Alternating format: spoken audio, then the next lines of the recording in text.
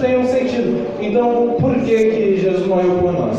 Perdão na velha aliança. Em Levítico 5:5, Levítico é o terceiro ou quarto livro da Bíblia, fala assim: deverá, pois, quando for culpado numa dessas coisas, confessar aquilo que houver pecado. O que a gente está lendo aqui, só para ambientar os irmãos? A gente está lendo a lei de Deus, né? Muitas coisas que Deus ordenou para que seu povo fizesse no Antigo Testamento. E ele falou assim: deverá, pois, quando for culpado numa dessas coisas, confessar aquilo em que houver pecado. Então, primeira coisa, o confessar. E o segundo, como sua oferta pela culpa, ele trará ao Senhor pelo pecado que cometeu. Uma fêmea de gado miúdo, uma cordeira ou uma cabrinha, trará como oferta pelo pecado. E o sacerdote fará por ele expiação do seu pecado. Então, aqui ele está falando, uma fêmea de gado miúdo, uma cordeira ou uma cabrinha. Como assim? No Antigo Testamento, sempre quando era necessário haver o perdão dos pecados, o povo sacrificava um animal, né? Se o pecado fosse muito grande, ele ia oferecer um boi, né? Ou uma vaca, ou um animal muito grande. Se o pecado fosse um pouco menor, já poderia ser um cordeiro, não, um cabrito. Se fosse um animal, um pecado relax, né? Não existe pecadinho e pecadão, né? Mas se fosse, né? Vocês estão entendendo, né? Pecado mais leve, oferece um pombo, 2 pombinhos e tal. Então, no templo havia um sacrifício diário. Se eu estiver errado, você me corrige, viu, meu? Se não me engano, é de um cordeiro ao amanhecer e um outro cordeiro ao entardecer. Era um oferecer diário de sacrifício pelo quê? Pelo pecado do povo. Então, Deus tinha estabelecido na antiga aliança que através do sangue de animais é que haveria o perdão dos pecados. Olha o que fala em Levíticos 17:11. Pois a vida da carne está no sangue, e eu dei a vocês para fazerem propiciação por si mesmos no altar. É o sangue que faz propiciação pela vida. Mas que palavra difícil é essa? Propiciação, tá falando grego, né? Propiciação é você, é tipo assim, eu tô devendo alguma coisa pro Everton, né? Eu tô Everton, você me olhou com uma cara da mesa, né? Eu tô devendo alguma coisa pro Everton. Então, vamos dizer que eu tô devendo para ele R$1.000. Esqueci da gente. Estou devendo para ele R$1.000. Só que para eu pagar esses R$1.000, como eu já estou devendo muito tempo, não é só R$1.000, tem juros, tem coisa, né? Então tem que pagar para ele aí R$1.200. Né? Então quando eu pago R$1.200 para ele, a minha culpa foi embora e eu não devo mais nada. Amém? E da mesma maneira, falando espiritualmente, eu estou devendo para Deus porque eu pequei. Eu feri a santidade de Deus. Pecado é transgressão, é você fazer algo que você não devia. Então, se eu pequei, eu preciso acertar minhas contas com Deus, porque eu estou devendo, amém? Então, como que era feito esse acerto de contas com Deus? Era oferecido um animal. Então, o cordeiro era oferecido no altar. Quem pecou colocava as mãos sobre a cabeça do animal, seja um cordeiro, um boi, e tinha-se a figura no Antigo Testamento que quando cortava a cabeça do animal, o pecado de quem tinha cometido passava para o animal e aquele sangue do animal purificava. Então agora não tem mais pecado, agora eu fui redimido. Amém? Então a gente vê que o cordeiro, no Antigo Testamento e no Novo, ele representava um animal que tirava o pecado do povo. Talvez alguns já tenham ouvido falar que Jesus é o Cordeiro de Deus, que tira o pecado do mundo. Quem já ouviu isso aqui? Amém. E quem que entende isso? Poucas pessoas entendem isso. Por que Jesus é o Cordeiro de Deus que tira o pecado do mundo? Vamos avançar um pouco mais. Vocês estão entendendo que está muito complicado? A mensagem está difícil. Estou falando chinês, aramaico. Vocês estão olhando com uma cara meio... Nossa, o que ele veio falar aqui? Mas espero que esteja sendo claro. Vamos lá. Salvação e perdão na nova aliança. João 1:29. Quarto livro do Novo Testamento, João. Amém? Essa eu faço questão que esperar de vocês abrirem. Deixa eu ver se não estou passando muito do horário. A mensagem vai ser bem curta, viu, irmãos? Planejei no máximo até 11h30 terminar. Pode ficar assim.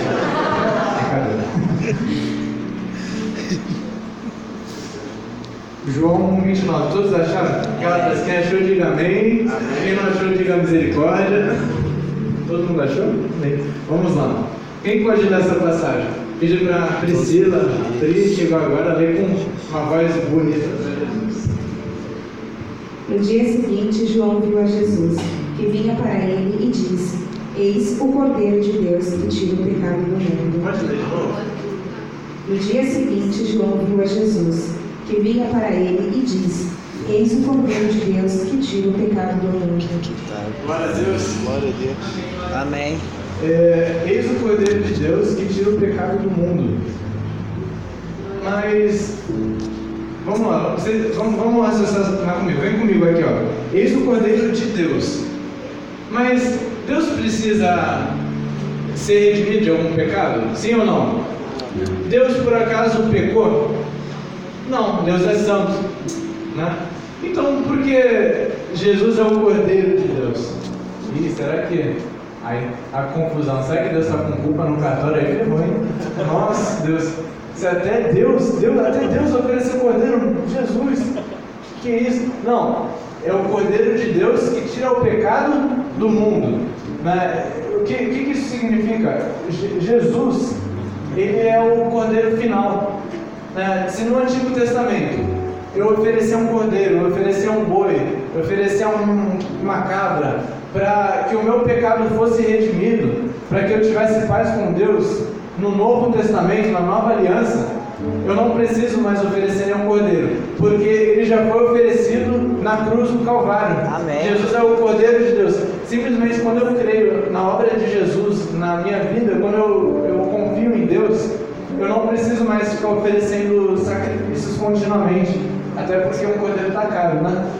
Imagina só, comprar um filé mignon, 1 quilo de filé mignon, quanto está 1 quilo de filé mignon aí? 30 reais, misericórdia, 30 reais. Agora imagina o boi inteiro, imagina um cordeiro inteiro, né? Cordão assim, bem parrudo, né? Então imagina, toda vez que pecar, oferecer um cordeiro, meu Deus, nessa crise ainda. Então, Jesus foi o Cordeiro de Deus. Então, nós não precisamos mais, quando eu pecar, eu oferecer um cordeiro. Por quê? Porque simplesmente o fato de crer em Jesus, isso já me traz paz, né? Jesus falou assim: eu vos dou a minha paz. Eu não sei como que é essa. Quem sabe essa passagem de cor? Eu vos deixo a minha paz, eu vos dou a minha paz, não se turbe o vosso coração. Eu acho que é algo assim, né? Deixo-vos a minha paz vos dou, não se turbe o vosso coração. Credes em Deus. Credes também em mim, a minha casa, a minha morada. Se não fosse assim, eu teria dito: vou preparar. Glória a Deus, amém? Olha que poderoso isso. Não se turbe o vosso coração. Não se preocupe o vosso coração. Muitas vezes a gente traz dentro de nós a culpa pelo passado, a culpa por algo que aconteceu há 30 anos atrás, até hoje a gente se culpa, né? Mas Jesus ele falou: não se turbe o vosso coração, creiam em Deus, creiam também em mim, né? Eu quero falar uma coisa para vocês. No Antigo Testamento, quando o cordeiro era oferecido, a pessoa não sentia mais culpa, ela ficava em paz, porque ela falou: ó, eu errei, pisei na bola, né? Mas agora eu já ofereci meu cordeiro, eu estou na boa, posso pecar de novo, né? Mas sem vergonha pensar assim: já posso pecar de novo, mas eu só vou pecar de novo agora quando eu tiver dinheiro para outro cordeiro, por enquanto não, tá muito caro um cordeiro, né? Então ele ficava em paz. E muitas vezes hoje nós estamos na igreja, mas nós não cremos que Jesus nos perdoou, nós não cremos que Deus já perdoou o nosso pecado. Na Bíblia fala, eu não anotei esse texto, mas diz que depois que Deus nos perdoa, Ele lança o nosso pecado, nossa iniquidade no mar do esquecimento. Ele não se lembra mais. Amém? Amém. Vocês conseguem entender nisso? Amém? Amém. Então, aquilo que a gente fez há 5 anos atrás, 10 anos atrás ou até ontem, se a gente se arrependeu de fato, Jesus é o nosso Cordeiro. Jesus é a nossa Páscoa, né? O que significa Páscoa? Páscoa significa pular. Fala assim: Páscoa significa pular. Significa pular. Como que é a história? No Antigo Testamento, em Êxodo, quando a 10ª praga foi lançada sobre o faraó e todo o Egito, Deus falou assim, sobre os umbrais das portas, né? Se não me engano é isso: você mate o cordeiro e coloque uma marca de sangue no umbral da porta. O anjo da morte vai passar, olha Deus falando, né? O anjo da morte vai passar e vai matar todo o primogênito dentro das casas que não houver o sangue de um cordeiro sobre o umbral, né? E por que a Páscoa é comemorado sempre no ano judaico, mas sempre no primeiro ano, se não me engano, no 15º, 16º dia. Faz tempo que eu não leio essa parte, mas por quê? Porque significa a salvação de Deus para o povo, a libertação de Deus para o povo, de um povo onde ele era escravo, ele foi livre, né? Israel, o povo hebreu, ficou durante 430 anos, se não me engano, escravo no Egito, né? Então eles eram escravos, eles não estavam livres, eles não estavam salvos, né? E de repente Deus dá uma ordem: sobre o umbral de todas as portas vocês vão matar o cordeiro, vão colocar o sangue nele, e onde o anjo da morte vê o sangue, ele vai pular, ele vai Páscoa, né? Então vê o anjo da morte: essa casa aqui tem o sangue, essa casa aqui tem o sangue, Páscoa, essa casa aqui tem o sangue, Páscoa, essa não tem, primogênito morreu, essa não tem, primogênito morreu. O que significa primogênito? É o filho mais velho. E vocês não pensarem que Deus é malvado, né? Que não é. Deus é bom em todo tempo, Deus é bom.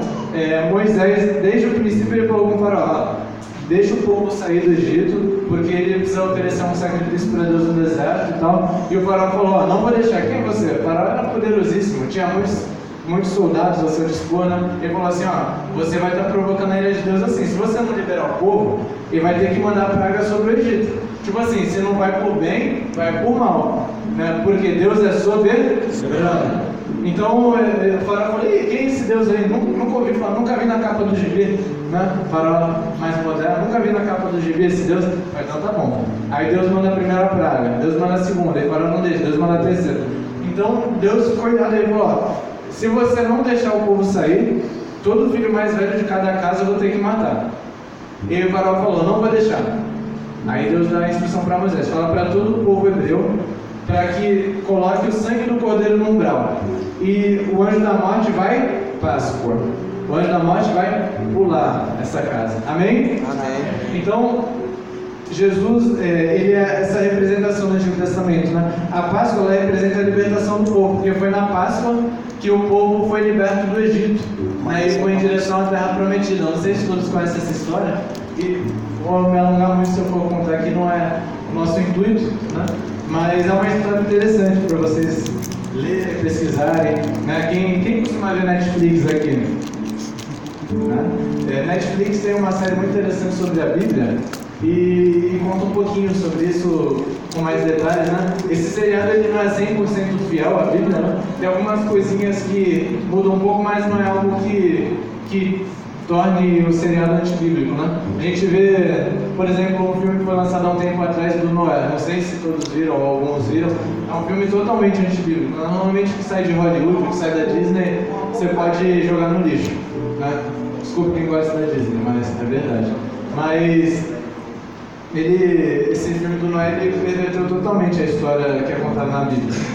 Mas na Páscoa o povo foi liberto. Na Páscoa o povo saiu do Egito, da escravidão, e foi para a Terra Prometida. Bem como na Páscoa nós somos libertos do pecado. Glória a Deus. Por quê? Porque na Páscoa Jesus foi morto, crucificado e ressurreto ao terceiro dia. Amém? Glória a Deus. Glória a Deus. Então, assim como no Antigo Testamento nós temos uma libertação, no Novo Testamento nós temos salvação. Você pode falar isso para a pessoa que está do céu? No Antigo Testamento nós temos a libertação. No Novo Testamento nós temos salvação. Olha para o de Jesus, por causa disso. E por que no Novo Testamento? E Páscoa. Você não lembra muita coisa desse culto, lembre do e Páscoa, né? No Novo Testamento, Jesus fala que haverá o dia que ele voltará, né, dos céus e todo olho verá, e Deus mandará os seus santos anjos separar o joio Do trigo. O trigo à direita, do joio à esquerda. O joio é o que não presta, tá? É a verdade. Então, como que ele vai fazer essa separação? Ele vai separar por quem é bonitinho, né? Tipo assim, o Everton é bonitinho, ele é trigo. O Nasson, não gostei do Nasson, não vai ser assim. Ele vai desculpa, ele vai fazer pela fé que há no nome de Jesus, né? Porque nós não somos salvos pelas nossas obras, mas pela fé. Quem pode abrir Efésios 2, 8 e 9?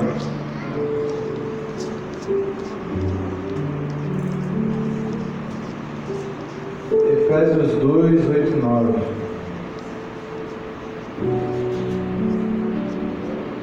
fala assim: pois vocês são salvos pela graça, por meio da fé.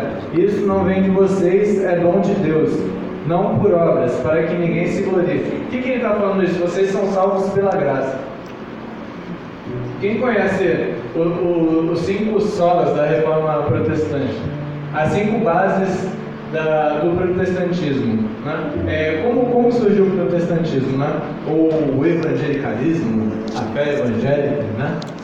Por que foi separado? Porque naquele tempo, Martinho Lutero, né, e outros reformadores, eles viram que algumas coisas que eram pregadas na igreja não estavam 100% alinhadas com o que a Bíblia dizia, né? Então ele falou assim: peraí, eu vou dar um jeito nisso. A intenção inicial de Martinho Lutero nunca foi separar a igreja ou dividir a igreja. Ele queria manter a igreja como uma só. Já é diferente de João Calvino. Se não me engano, Calvino já era totalmente contrário. Ele falou: não tem como ficar junto e tal. Mas Martinho Lutero queria deixar a igreja unida. Ainda ele falou: gente, o que a gente está fazendo está errado. A gente está cobrando indulgência, né?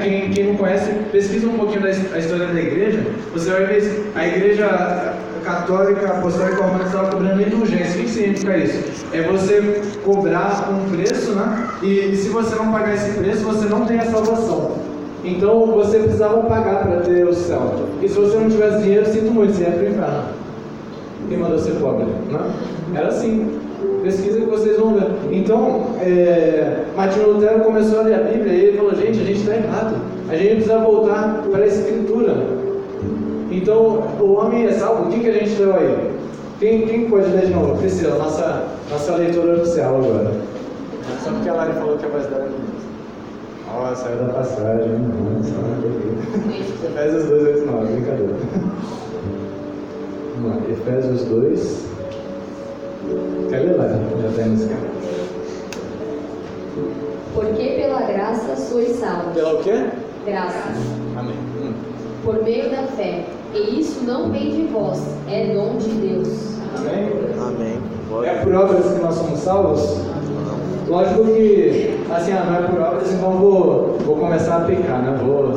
É só pela fé eu creio em Deus. O diabo também é crente, irmão. Se for assim, né? A fé sem obras é morta, amém? A fé genuína, ela nos faz afastar do pecado.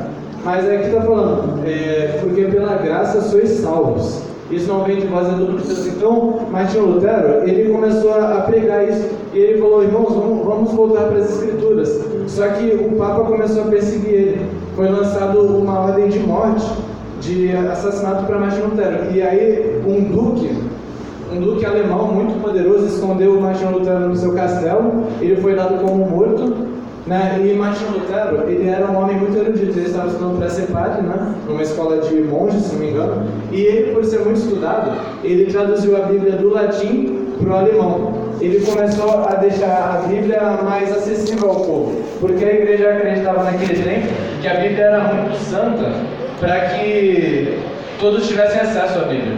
Não, o povo não pode ter acesso à Bíblia, só quem é padre e tal, e quem não é, não vai ler a Bíblia, porque o povo é impuro, o povo não pode ler a Bíblia. Mas Martinho Lutero, ele não cria nisso, ele fala: não, mas a Bíblia é a palavra de Deus. Se a gente volta para Atos dos Apóstolos, a história da igreja antiga, todo o povo, ele estava junto no templo, lendo a Bíblia, louvando a Deus, né? Ele falou: gente, nós temos que voltar para as Escrituras, está errado. Só que ele foi dado uma sentença de morte para ele. Naquele tempo a igreja era muito poderosa. A igreja, ela dominava todas as esferas, política, econômica, ela mandava e desmandava. Então, Martinho Lutero, nesse tempo que ele ficou preso no castelo, ele começou a traduzir a Bíblia do latim para o alemão. E ele começou a popularizar a Bíblia, né? É tanto que até hoje, na língua alemã, uma das Bíblias mais famosas é a versão de Lutero. Você vê, antes de Lutero, teve um tradutor da Bíblia para o inglês, que a igreja também quis matar, que se não me engano, ele é chamado da estrela alva da reforma protestante. Não sei se você vai lembrar o nome dele. Você lembra, Pedro? Eu não vou lembrar o nome dele. Mas ele também foi caçado pela igreja, ele se escondeu, ele traduziu a Bíblia para o inglês e a Bíblia começou a se popularizar entre o povo. Amém? Então, os lemas é sola fide, né? Ou seja, somente pela fé nós somos salvos, somente pela fé em Jesus Cristo. Hoje nós não precisamos mais oferecer um cordeiro. Jesus é nosso cordeiro. Amém. Aleluia. Sola fide, somente pela fé. Né? Às vezes a pessoa fala assim, eu já trouxe tantas pessoas para a igreja, eu já fiz tantas coisas. Né? É uma coisa até um pouco espírita, né? Eu sou caridoso, eu ajudo os pobres, então eu vou para o céu. Não tem nada disso. Né? E sinto muito se você não concorda também. Né? Que nem eu falei, Deus não está muito importando com a sua opinião. Ele tem uma opinião. Lógico, nós devemos ajudar os pobres, nós devemos fazer caridade, mas não é pela caridade que nós somos salvos. Né? Eu criei meus filhos muito bem, eu amo os meus filhos, eu amo meu marido, eu amo minha casa, eu não faço mal a ninguém, mas isso não vai te levar para o céu. Sinto muito em lidar com isso, porque é somente a fé. Na Priscila, agora, vamos ver se a pessoa. Vamos ler de novo a passagem. Efésios 2, 8, 9. Está dizendo que é William Tyndale. William Tyndale. Traduziu a Bíblia para o inglês. É ele? É. No século XV, né? Vai que vou confirmar. Porque pela graça sois salvos, por meio da fé, e isso Por não meio vem de da vós. Fé. E isso não vem de vós, é dom de Deus. Não vem das obras para que ninguém se glorie. Amém? Então Deus fala assim, quem é salvo, não é salvo porque é bonzinho. Né? Que ele fala assim, para que ninguém se glorie. É pela fé. Somente pela fé. Né? Então o primeiro lema da reforma, sola fide, somente a fé. Depois o segundo lema, sola escritura. Né? Mas o cara estava falando assim, vamos olhar para as escrituras novamente. Se nós estamos fazendo algo que está fora da Bíblia, nós estamos errados. Nós temos que nos corrigir. Porque a Bíblia é a palavra suprema de Deus. Né? Que eu falei, Deus não está se importando muito com a sua opinião. Ele se importa com a opinião dele. Ele já tem a opinião dele. Quem quiser se submeter, que bom, né? Inteligente. Quem não quiser, tudo bem. Talvez seu fim não vai ser tão bom. Só na Escritura, né? Só os Cristos, né? A igreja, ela miscigenou a fé dela com muitas outras coisas, né? Devido ao paganismo, devido à influência romana. Então ele falou, só os Cristos, né? Somente Cristo pode nos salvar. Somente a Cristo deve estar voltado o nosso coração, né? Que nem nós lemos aqui, Cristo é o Cordeiro de Deus. Ele é o autor e consumador da nossa fé. Nós não podemos ser salvos por mais ninguém. Por mais ninguém. Buda vai me salvar, vai nessa. Se você quiser crer nele, você é livre, né? Maomé vai me salvar. Tem gente que acredita em cada coisa. Eu conheci um amigo meu na faculdade que ele acreditava no Deus Sol e no Deus Lua.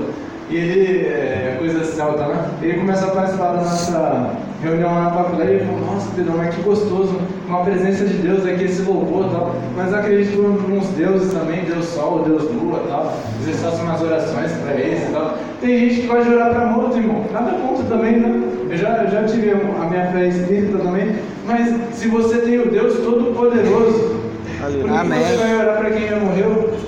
Né? Na Bíblia condena isso. A consulta aos mortos. Na Bíblia condena isso. Quem quiser fazer, amém. Né? Nada contra, deixou bem claro isso. Né? Cada um anda na fé, tudo bem. Mas a Bíblia condena essa questão de você querer ficar consultando o morto. Quem morreu, morreu. Né? Na Bíblia fala que Deus é um Deus de vivos e não de mortos. Haverá a segunda vida, isso é claro. Né? Na Bíblia fala que Deus colocou no coração do homem o anseio pela eternidade. Né? E nós teremos uma vida eterna, seja no céu, seja no inferno. Nós teremos. Né? Mas para a pessoa nós só precisamos da crença em Deus. Olha o que fala em 1 Coríntios 15, 22. 1 Coríntios 15, 22. É o 7º livro do Novo Testamento. Fala assim, pois como eu já estou terminando, peraí. Pois como em Adão todos morrem, do mesmo modo, nem falei todos os nomes, né? Só para terminar, somos Cristo, sola graça, né? Sola graça, a graça é o favor imerecido de Deus, nós não merecemos, mas ainda assim Deus nos salva. Eu nem gosto muito quando alguém fala assim, você merece. Não, na verdade eu não mereço nada. Tudo é graça de Deus, tudo é bênção de Deus na minha vida. E só lhe deu glória, nós devemos dar glória somente a Deus. Mas vamos lá, 1 Coríntios 15, 22, fala assim, pois como em Adão todos morrem, Do mesmo modo, em Cristo, todos serão vivificados. Lembra que a gente fez o teatrinho aqui?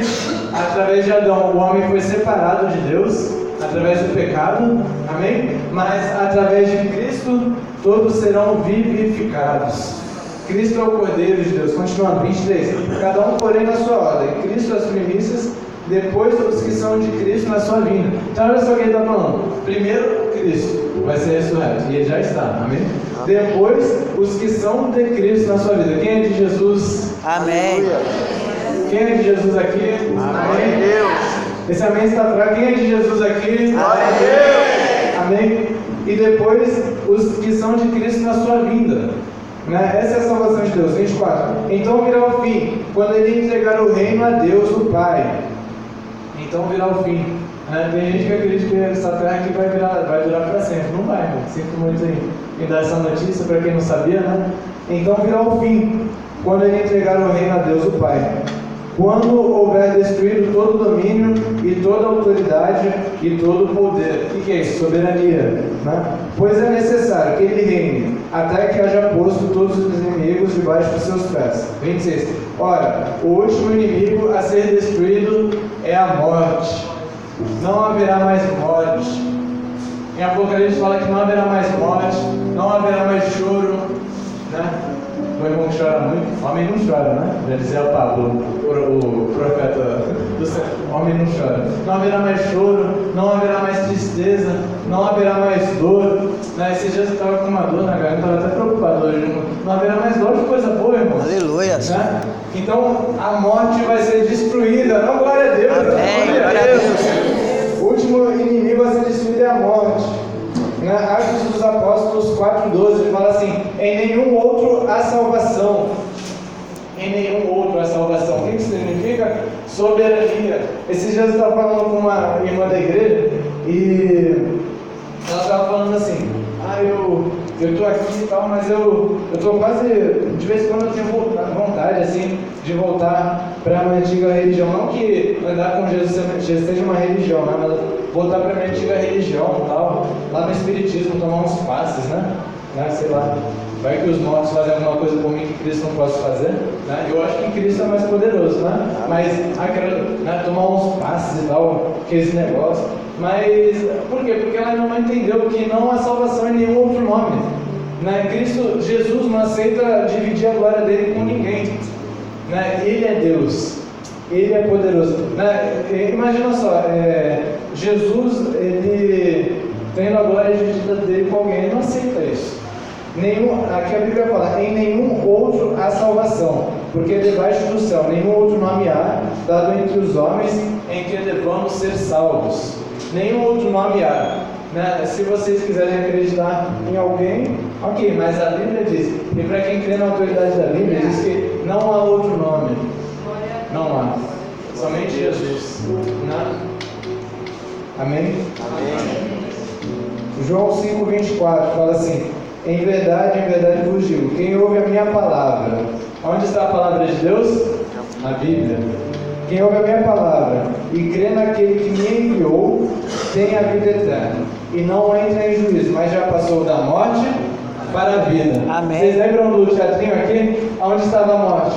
Do lado de Adão. Em Adão todos morrem, né? Mas em Cristo todos têm acesso a Deus novamente. Amém.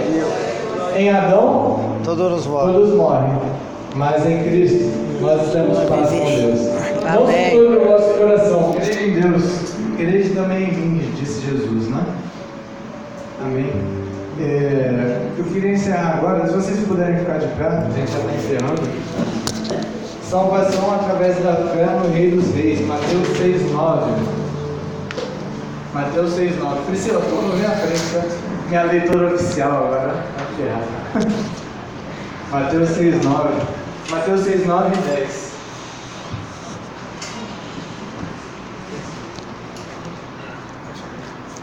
Estejas em bem na oração. Portanto, Nossa que estás em cielo, santificado seja teu nome. orando Venga tu reino, hágase tu vontade. Portanto, orai vós deste modo: Pai nosso que estás no céu, santificado seja o teu nome. Venha o teu reino, seja feita a tua vontade, assim na terra como no céu. Isso aí. Muito obrigado. Nossa voz bonita, né? Então, olha só, aqui Jesus ele está ensinando a oração do Pai Nosso, né? E ele fala como orar.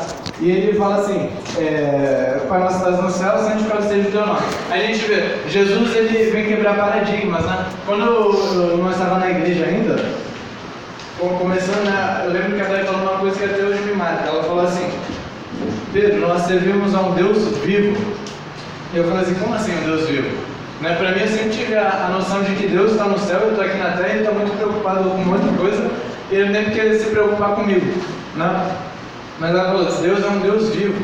Eu já vi muitos milagres, né, de orar por pessoas serem curadas, de orar por pessoas, o demônio manifestar, mandar o demônio embora. Né? Não sei se os irmãos já tiveram essa experiência, mas por quê? Porque Deus é um Deus vivo.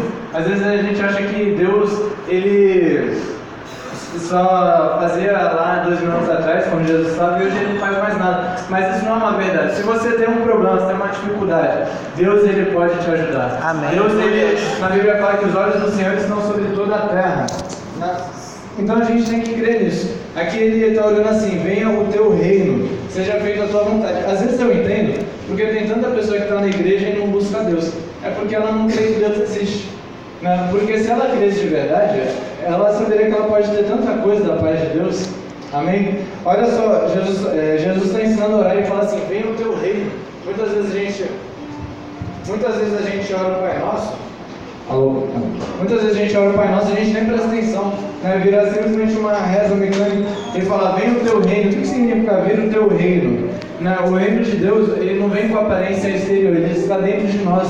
Né? Fala em Lucas 17, 21. Então quando a gente fala, vem o teu reino, você está falando assim, Deus, vem aqui, mora no meu coração. Amém. Eu quero sentir a tua presença hoje. Amém. O Senhor morreu por mim. Aleluia. Eu queria nesse momento a gente fazer a oração final, mas dentro disso, venha o teu reino. Eu queria incentivar você a clamar, falar assim, Deus, venha. Talvez até hoje eu não tive um toque do Senhor na minha vida, mas eu quero receber o Senhor hoje no meu coração, quero sentir o toque do teu Espírito, sabe? Eu gostaria de convidar todos, que ninguém ficasse, todos viessem aqui para ver, a gente vai orar todos juntos, amém?